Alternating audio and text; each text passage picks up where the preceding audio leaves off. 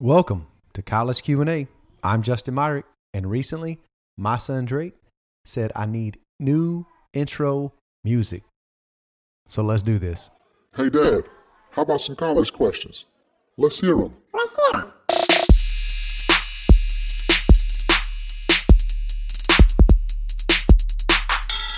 All right, we are live with our latest episode of College Questions. Thank you guys so much for listening in. I'm excited about today's question. I'm also excited about the guest we have today. The question, who is God? This is a massive question that I think is definitely worth us exploring, and I look forward to diving into this. I think it's a question that's both beneficial for believers and also non-believers, Christians, non-Christians. I think both benefit for sure from asking that question, so I'm really excited to get into that.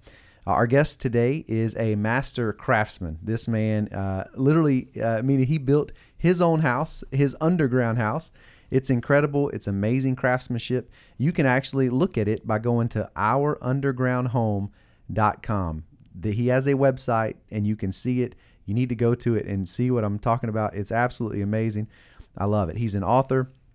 He's a man who loves his family. He takes joy in faithfully teaching our 6th and 7th grade students here at First Baptist Church of Russellville. Truly one of the most creative people I've ever met. So grateful for him joining the podcast today. So please help me welcome Lyle Ratzlaff. Lyle, thank you for coming today. Oh, I consider it an honor to be here. Well, I truly do.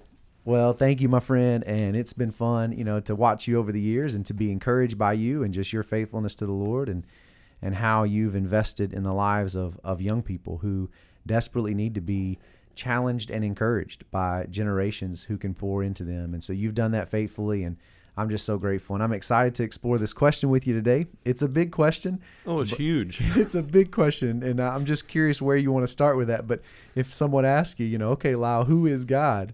What do you say? Well, when you first approached me about this podcast, and I found out that the name of the podcast or the title was College Questions. And the first thing that went through my mind is a story that I heard once about a missionary in the Amazon rainforest. He struggled with the heat. He was from up north, and he really struggled with the heat. And he knew that where he was located was on a tributary river feeding the Amazon. He had heard of piranha and the dangers of a piranha and schooling and feeding. And so he found some of the local fishermen and said, do I have to be concerned about piranha in these waters? And the fishermen said, oh, no. Piranha only feed when they school, and they never school here in the river. So he was very confident that he could go swimming, take the heat off of, the stress of the heat off of him each day. So he went for an afternoon swim for about a week. One day he noticed the natives on the shore were watching him quizzically as he was in the water. So he quickly came out of the water and walked up to them and said, I did understand your fishermen correctly. I don't have to worry about piranha here, right? And he said, oh, no. You don't have to worry about piranha. They only feed when they school, and they never school in this part of the river because of the tremendous population of crocodiles. Yeah, exactly. Oh, man. So you got to ask the right question. The right question. That's a great illustration. I love it. That's good. When you look at the life of Jesus, he was the greatest teacher the world has ever seen. So true. And when you look at how he taught, though, his methods were very unique compared to what we would expect today. He taught using parables. When he got aside with his disciples, he would explain things in detail. But what we have recorded in Scripture through Matthew, Mark, Luke, and John are a lot of questions that he asked his audience or his students. And one of those questions struck me because I believe that the world's greatest teacher is able to formulate a question that is good for the audience that he's speaking to 2,000 years ago. But that same question can redound through the ages to us and just hang there until we answer it ourselves. You know, an example of that is when Jesus was alone with his disciples, and he said, guys, this is a paraphrase. For sure. He said, guys, who do you say that I am? And we all know the Sunday school answer that we know. They all said, you are the Christ. And for them, that was a critical thing for them to understand. And they understood it. For us today, I suspect that question comes forward to us. And we need to answer that question. But just to say, you're the Christ, isn't enough. We have so much more knowledge, so much more understanding of the Bible and Scripture that I think he's expecting a deeper answer. And here's why I say that. Okay. Very often I've met people who shy away from the Old Testament because it's a bit dark. There's a lot of death. They see it as a different God. Exactly. They see death and destruction and strange behaviors and strange things. And when you get to the New Testament, you've got all these wonderful golden nuggets in one verse. You've got a wonderful little phrase that you can adopt. Absolutely. And I've heard a number of pastors who have said that they see the New Testament as an explanation of the Old. I personally see it the other way around. I see the Old Testament as an explanation of the New. And here's why I say that. The early church was tasked with spreading the gospel. They were tasked with telling the people that they met all about God, all about Jesus, who he was, explaining he was the Messiah. You remember what they used as a proof text? Scripture. Yeah, that's right. And Old Scripture Testament. is Old Testament. They didn't have Matthew, Mark, Luke, and John, or Romans, or any of the epistles. They used the Old Testament. And when you come to this question, who do we say Jesus is, or ultimately, who do we say God is in our walk in our life with God? Who is he? I'm reminded of Jeremiah chapter 9, verses 23 and 24. Okay. Let not the wise man boast of his wisdom, or the strong man boast of his strength, or the wealthy man boast of his riches. But here's the key phrase. But let him who boasts boast that he understands and knows that I am God. That dovetails perfectly with this question of who is God. As I understand that verse, you know, I'm 64 years old now. I'm looking back at my life going, did I do it well? Am I finishing okay? And that verse tells me that when I look back at my life and I look at my accomplishments, the number one thing on my list needs to be that I expended every effort I could to get to know and understand who God is. That's awesome. That's difficult. Yeah. And I put those two words in two different categories. Knowing God and understanding him. That's good. Let me give you an example Okay. of that. My wife and I have been married now for 44 years. Wow. Congratulations. And, That's awesome. Yeah, thank you. We know each other pretty well. But I'll be honest with you, Justin, there are days when I do not No, understand that's that right. woman. And she does not understand me. That's right. Yeah. Because we process information differently. And that's good because I need that alternate viewpoint. Knowing God is one thing. You know, we look at his character traits and we can go to the Sunday school list of all the things he is. He's love, he's patient, he's kind, he's considerate, he's is almighty, all that whole list. But to understand how God operates and why he does what he does, that's a whole different level of relationship. Mm-hmm. And that's what I think Jeremiah was pushing and reminding us of, that knowing God and understanding him, that's a lifelong commitment.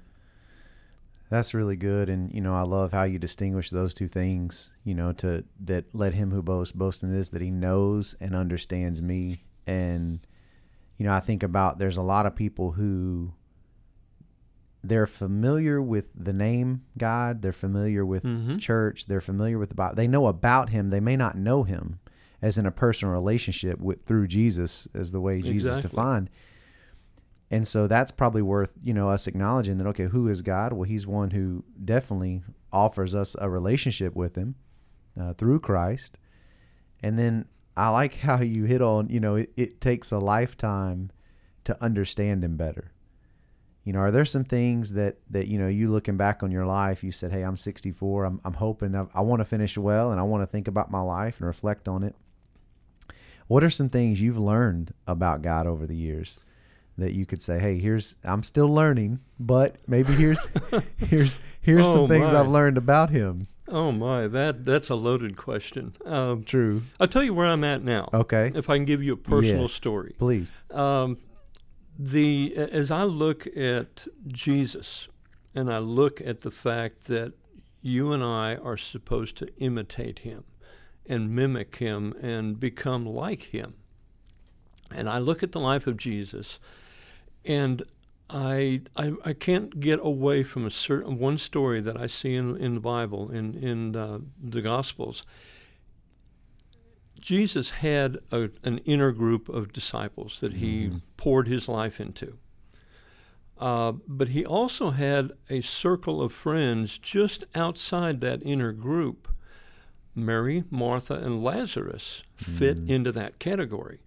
And the Bible hints to us that Jesus would go there to their house at times and just have supper and hang out. He needed a place to just chill. And he did that. I think he did it quite often, because Bethany was not far from where he was at, not far from Jerusalem, and it was an easy, nice place to visit. Well, as you know the story, or may recall it, Lazarus became ill. And the greatest healer walking the face of the earth didn't go to see him. That raised a question in my mind. Lazarus continued to get worse until he finally died. Jesus didn't even go to the funeral. And he let Lazarus' body lay there in the grave until it was a rotting, stinking corpse. And then he decides to go visit Mary and Martha. Now, understand, let me set the stage for us so that you understand how I see what I'm going to explain. Okay. In Colossians, we're told Jesus is the creator of the universe. In Genesis 1:1, where it says, and God said, let there be light, in my mind it was Jesus doing the speaking. Not only did he create everything, the Bible says that he holds it together in the palm of his hand. Creator God walks into that graveyard at Bethany. He knows what he's about to do. He knows, because he's about to perform one of the most, if not the most amazing thing that has ever happened in world history. We're still talking about it over 2,000 years later. He is about to raise a rotting, stinking corpse up out of the grave, and it's going to walk out, and Lazarus is going to be restored back to life. Creator God knows what he's going to do. He walks into that situation, and he sees the people and identifies with their hurt, their sorrow, their mourning, and the Bible says he wept. To me, that is one of the most short of the cross, that is probably the most touching example of the love of God found in Scripture. God has the character trait of empathy. We don't often think about that, but boy, we hang on to it. Because when life stinks and stuff is not going well, we cry out to God and we expect Him to come to our aid. Why would He even consider that? Because He has empathy. He has that ability to identify with us and come to us and put His arm around us and say, hey, I'm here. I struggle with empathy. And I'm guessing other people do too. Sure. I don't live on an emotional roller coaster. I'm a very even-tempered guy. You'd have to punch me in the nose more than once to get me angry. Okay, I just don't. I don't go there. Yeah. And being very emotionally detached has its good points and its bad. Good points is it takes a lot to get me angry. The downside, I love basketball. I love to go to a basketball game, and you know how at the end of the game, the score is tied and it's going back and forth. The audience is standing up, cheering, yelling, screaming. I'm sitting there watching the game, just emotionally detached, just enjoying the game. Okay, I want empathy in my life. God and I have had discussions about this. Do you believe God has a sense of humor? Oh, absolutely. Here's where the sense of humor comes in. I do not like to go to weddings. All right.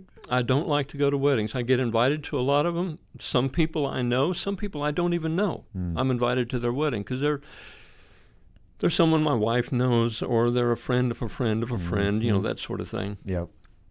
And, in a traditional wedding, you're sitting there in the audience. You've got the aisle going down the middle. The minister and maybe the groom, maybe a few groomsmen are standing in front. And the door at the back of the auditorium opens. The mother of the bride stands, and she turns around. And then everyone in the audience stands, and they turn and watch the bride being escorted down the aisle. I am so glad they're watching her and not me. Because I have tears running down my cheek. Oh, wow. Every time. And it's as embarrassing as it can be. Wow.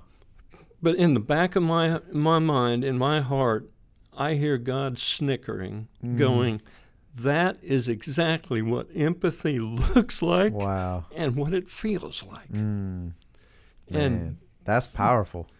that's Wow. where I'm at right now. Wow. That's awesome. I'm even tearing up now That's just a little great. talking That's about great, man. Nah, I love that. I mean, that the emotion, oftentimes, I love what you're drawing out, because so many times when we do, you gave a very good big picture of, the God of the Old Testament is the same God of the New Testament. Why? Because Jesus is God, and everything in the Old Testament was pointing towards Jesus, and everything in the New Testament is proclaiming who He is and Exactly. what He's come to do. And so there's the fullness of that, and we often, I think, sometimes fail to connect with the empathy of God and in the ways that He cares, and the ways that you even described it, put your arm around you and just, it's going to be, or I'm with you, and He said these words.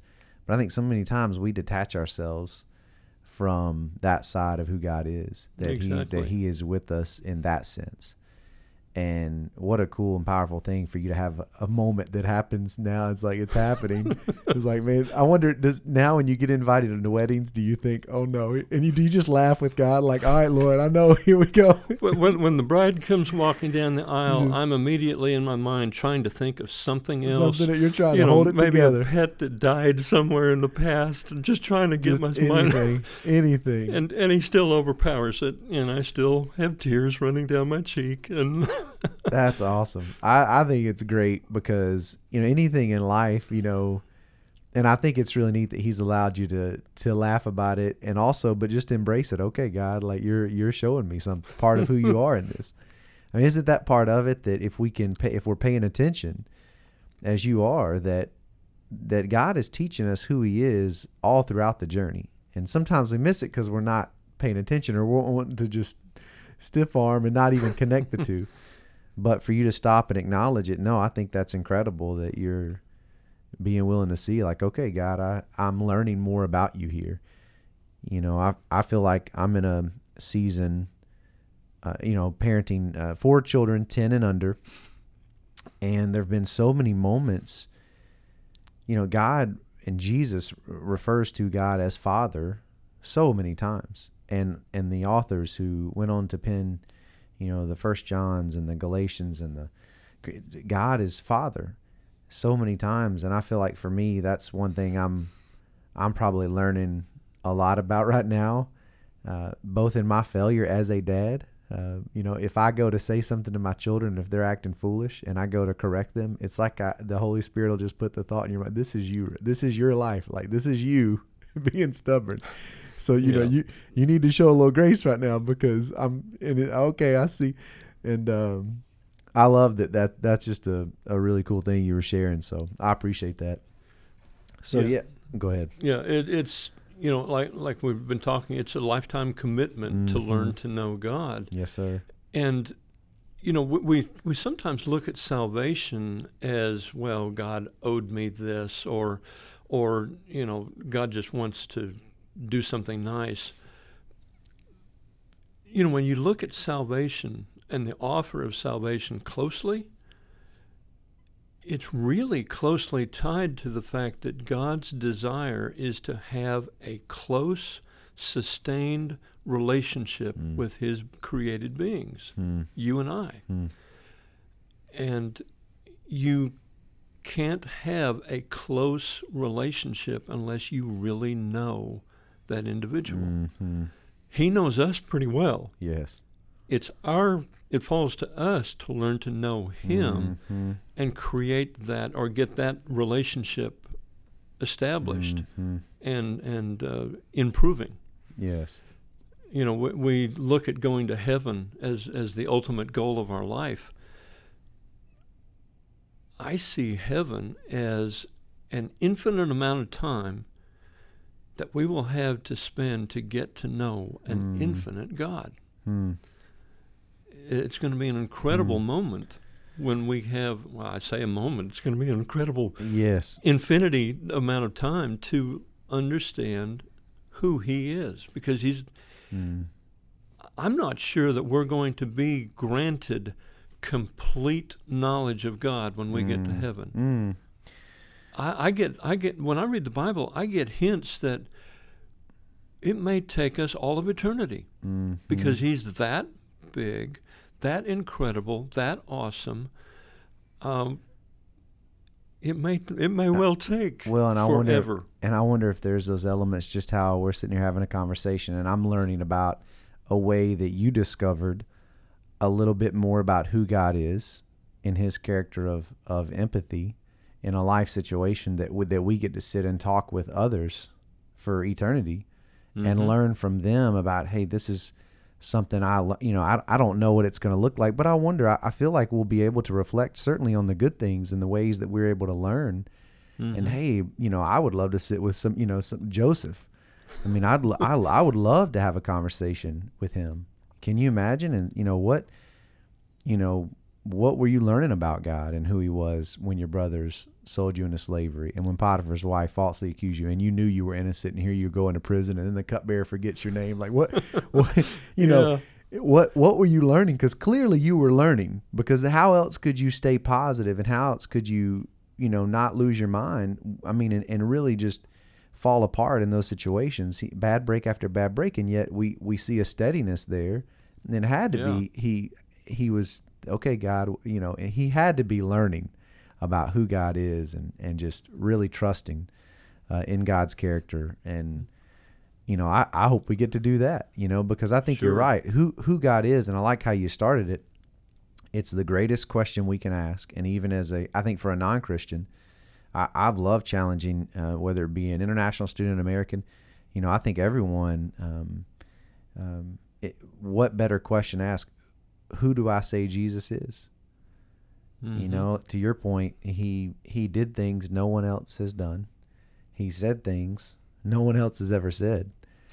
And so I think it's definitely worth taking a look at his life and the things that he did and said, okay, who do I say he is? Yeah. And, you know, so for us, I think you and I had that moment in life where we were asking that question, and I was 15 years old, and I remember thinking, okay, Jesus is who he says he is. He's the way, the truth, and the life, and no one comes to God except through him. And I put my trust and my faith in him, and I began a relationship with God, and here I am at 41. So what is that, 26 years? Is that right? And I'm still on the journey of, learning more about him and paying attention. And I love that. Do you feel like, obviously there's some things about God that are clear. Like we know that, right? We can see that. Oh, absolutely.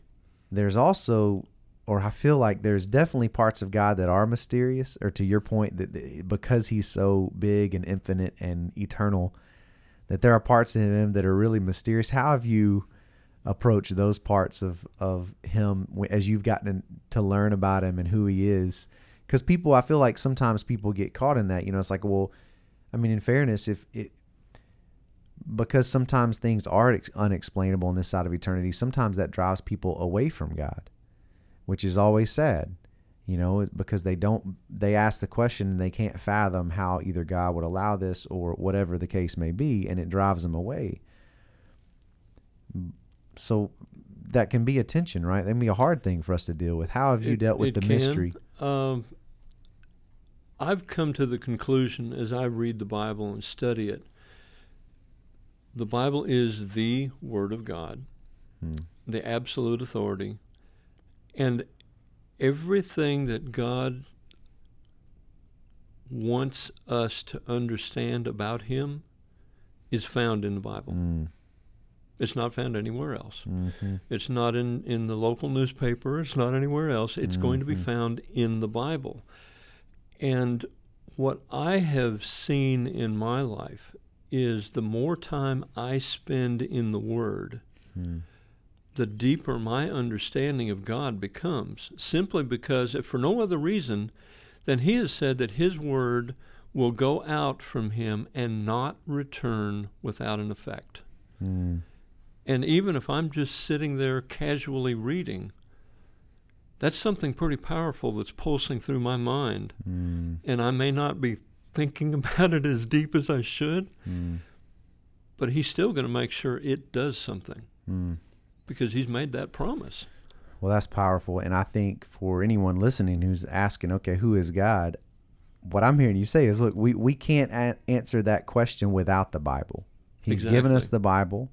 And, that's a whole other topic, but it's such a fascinating one about, how we got the Bible and its historical accuracy. And I mean, the proven and how it's been, people have tried to, do away with the Bible and make it non-existent, and it's not happening, right? Like, God's word is eternal. It's here to stay. And, if we're going to answer that question, it can't happen apart from the Bible. And there are other books that try to proclaim who God is.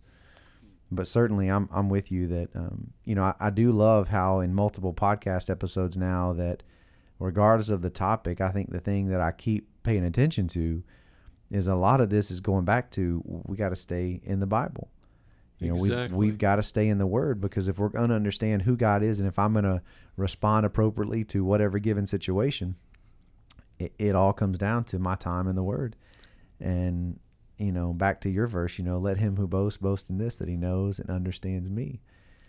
And, not only do, you mentioned, when we get to heaven, it's not just going to be, all right. Well, I think about even when we come to know Christ, for like when we begin that relationship with God, we don't instantly just, okay, have it all figured out. It's kind of like getting married. You mentioned being married for 44 years. 44. I have the privilege. Brooke and I have been married for 12 years, so we're early in the journey. But, I think that it's enough time to know that, look, you get married, you know each other, but how much more do you get to know each other every year, and then I'm sure there's things at year 44 that you can read about there's communication happening just all over the place, right? And you can pick up little things. Oh, I'm still learning to understand her today. That's right. And you're still learning. And so am I. I mean, that's the beautiful journey of it. is that it's fun. And as in any given relationship, it's one thing to know someone, it's another thing to understand them. And I love how you drew that distinction. And the challenge for us as children of God is, how do I understand, Father God better? How do I understand him more? Yeah. And that can't happen without me staying in the Word. Yeah, God's given us a textbook. A lot of your listeners are probably college students, and they pay for the privilege of going to Arkansas Tech or whatever school they're going to, and they're familiar with buying the books and going to class and doing the homework and doing all those requirements to get a good grade. I can't tell you how many people I've met in my life who might even be spiritual giants in church, and you ask them, have you ever read through the Bible? How small that number actually is. And it reminds me of a teacher I had when I was in high school that was an absolute, we despised him because he demanded stuff of us. He demanded that we be good students. And to give you an idea, the class valedictorian in my graduating class had a 3.5 grade point average. Wow. Because of his grading system. It was so harsh and difficult. But to this day, I still remember his class and what he taught. Wow. But what I remember of his class, probably more than anything, is I was asked to give a book report, a written one-page book report, and I put it off because I didn't want to do it. I went to the school library, and I found a paperback. And if you're familiar with paperbacks, a lot of times there'll be a synopsis of the story on the back cover. So I read the synopsis, I paged through a couple of pages to get a few quotes, and wrote my paper. And it was the only time I ever got a failing grade in school, was that paper. We as Christians are giving a book report to the world around us. How many of us have not read the book? Yep. And it's, to me, when I teach my 6th and 7th graders, and even my 3rd and 4th graders in Awana here at church, I'm always pressing them to read the Bible. You may not understand it first, but just read keep it. reading. And then what's amazing is God will bring up the Holy Spirit, like Jesus said he would do. He'll remind you of all these truths. You'll be in a life situation like at a wedding, and Exactly. trying and thankful nobody's looking at you, tearing up, and God teaching you these truths. And I love that. Well, you mentioned the 6th and 7th grade, and one thing I thought that would be fun for us to get into, and some of our listeners may not realize this, but you do something really special once a year with your 6th and 7th grade class. You allow them to ask questions. Would you mind telling us a little bit about that? Because I thought this was fascinating, and I'm also curious to hear, we do these college questions, and I'm curious, what's in the mind of a 6th and 7th grader? What questions are they asking? Would you mind sharing about that? Sure. Well, we actually do this once a semester. Okay. And the way I have this set up is the kids get to ask any question regarding God, the Bible, church, or religion in general. Okay. And no question is off the table. Okay. They do not sign the question because I don't want anybody to feel That's right. embarrassed by asking a silly question or one that might be slightly inappropriate or whatever. I want them to ask honest questions. Yes. And in the 20 years that I've been doing this, I have gotten some amazing questions. What I've found in the life of 6th and 7th graders is some of them are far more spiritually advanced than what many people realize. I've run across some kids that are just phenomenal. But I would say of all the questions I've had, I could group them into 4 categories. Okay. The first category are the one-offs. That's the random questions that might have to do with something special or some like specific, dragons, or whatever. Here's a question I got once. The children of Israel wandered through the desert for 40 years. Where did they use the bathroom? That's great. I love it. You do realize the Bible addresses that? That's awesome. It does. I wouldn't even know what reference that is, so that's good. Now you got me curious. So you got questions like that, the one-offs. Okay. Then there are the ones that deal with heaven. Okay. That's always a consistent topic. And that doesn't surprise me. I've used the example or the analogy that when God created us, He created us with a great operating system, and He put some apps that run in the background. And we don't realize those apps are running until we tap on the icon, and then it pops up, and we say, "Oh, that's what that app's been doing all this whole time." Ecclesiastes 3, verse 11. God has placed eternity in the hearts of men. That's an app. That's one of those apps that's always running. And every class I've ever had, and question time, there's always questions about heaven. What's it going to be like? Are my pets going to be there? Just the whole gambit. But dealing with heaven and eternity. Then there's the questions that deal with the discrepancies between what they're being taught in biology and science and what they're hearing me tell them from the Bible and the creation story. And there's a remarkable difference, and they struggle with that. In fact, I've had students that have left my class, graduated, contact me from college and say, "Hey, Mr. Lyle, I'm being taught things in class that I'm uncomfortable with. Can you explain to me again what you showed me when I was in your class?" Wow. And I'm glad to do that. Come on, that's good. But we see a lot. I see a lot of questions in regards to that. Okay. But the fourth group is questions that deal with God. Who is He? What is He really like?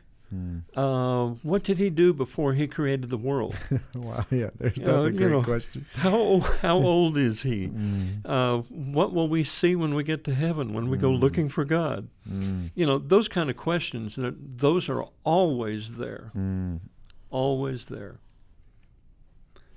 So, for me, to kind of draw this into a conclusion or an we got to have application, right? I love it. Yes. You got to have application, and the application for me is, man, I got to read the Word. I've got to study it. Study to show yourself approved unto God, a workman that needeth not to be ashamed. That's a commitment to read and to study. That's good. To spend time in the Word.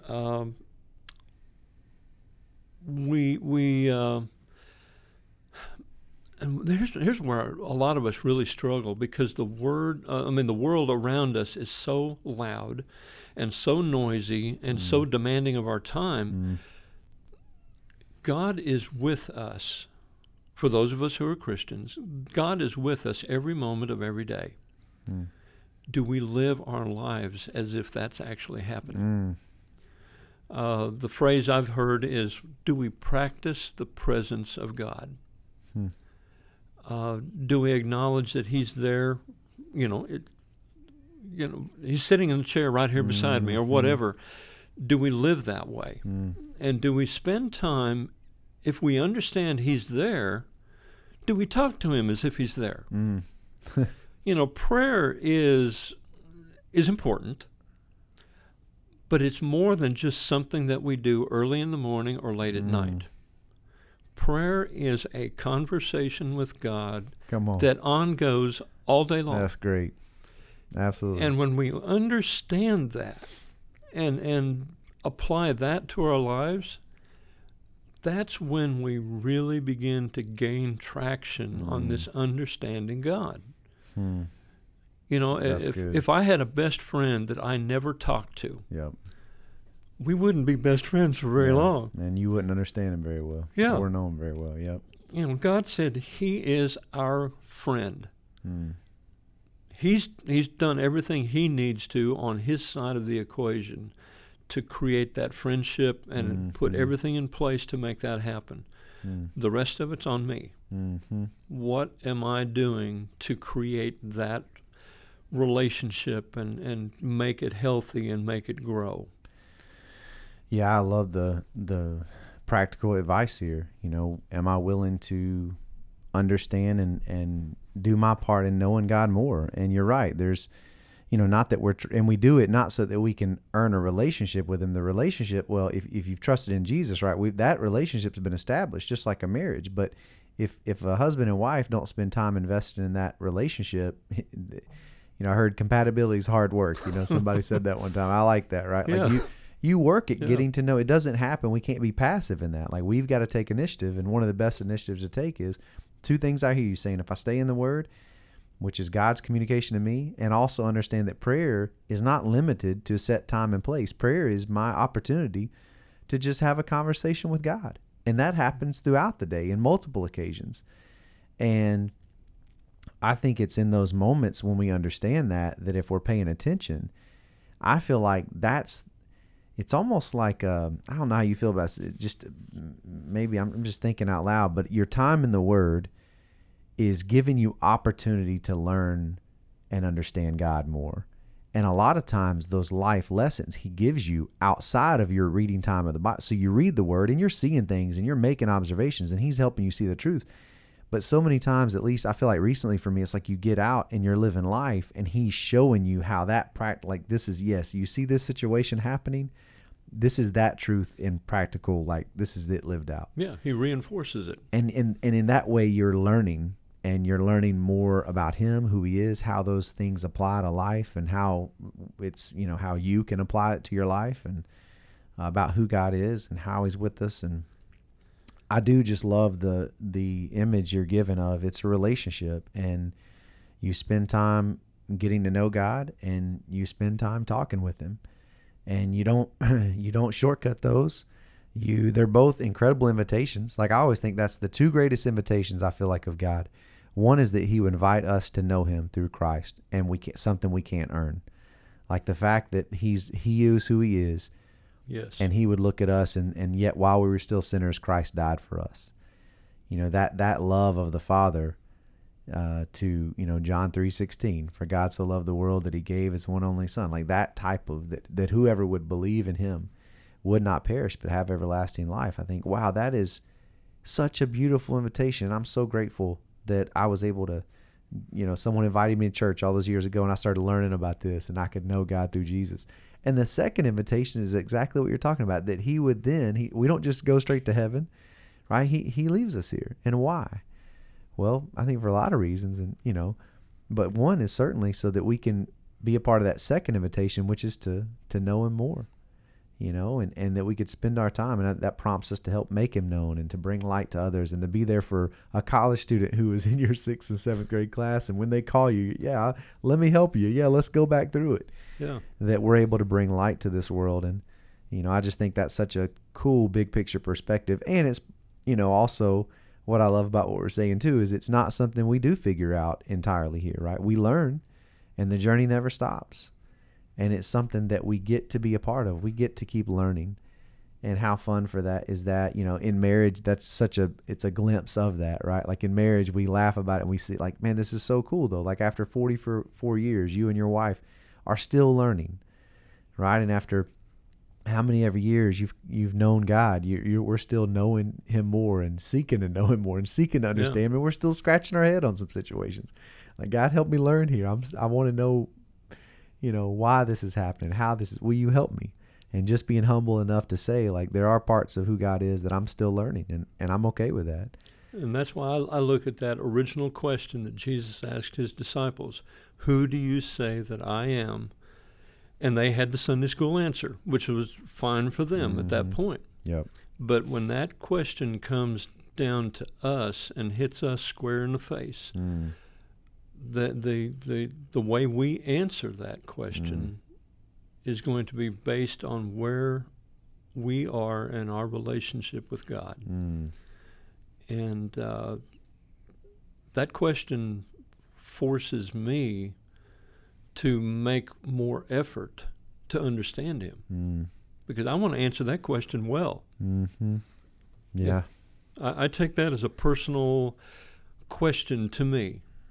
Who am I to you? And that makes it personal. That's good. I love that. That's a great question to end on too. Who do I say that Christ is? And you're right. We have, how is that personal to me right now? I love that. And if for our listeners listening, I think that's a great question that all of us need to ask. And then make sure we're staying in the Bible to figure out that answer and paying attention to life and having godly counsel from other people in our life to checks and balances. Hey, this is kind of what I'm seeing. Am I off on this one? Yeah.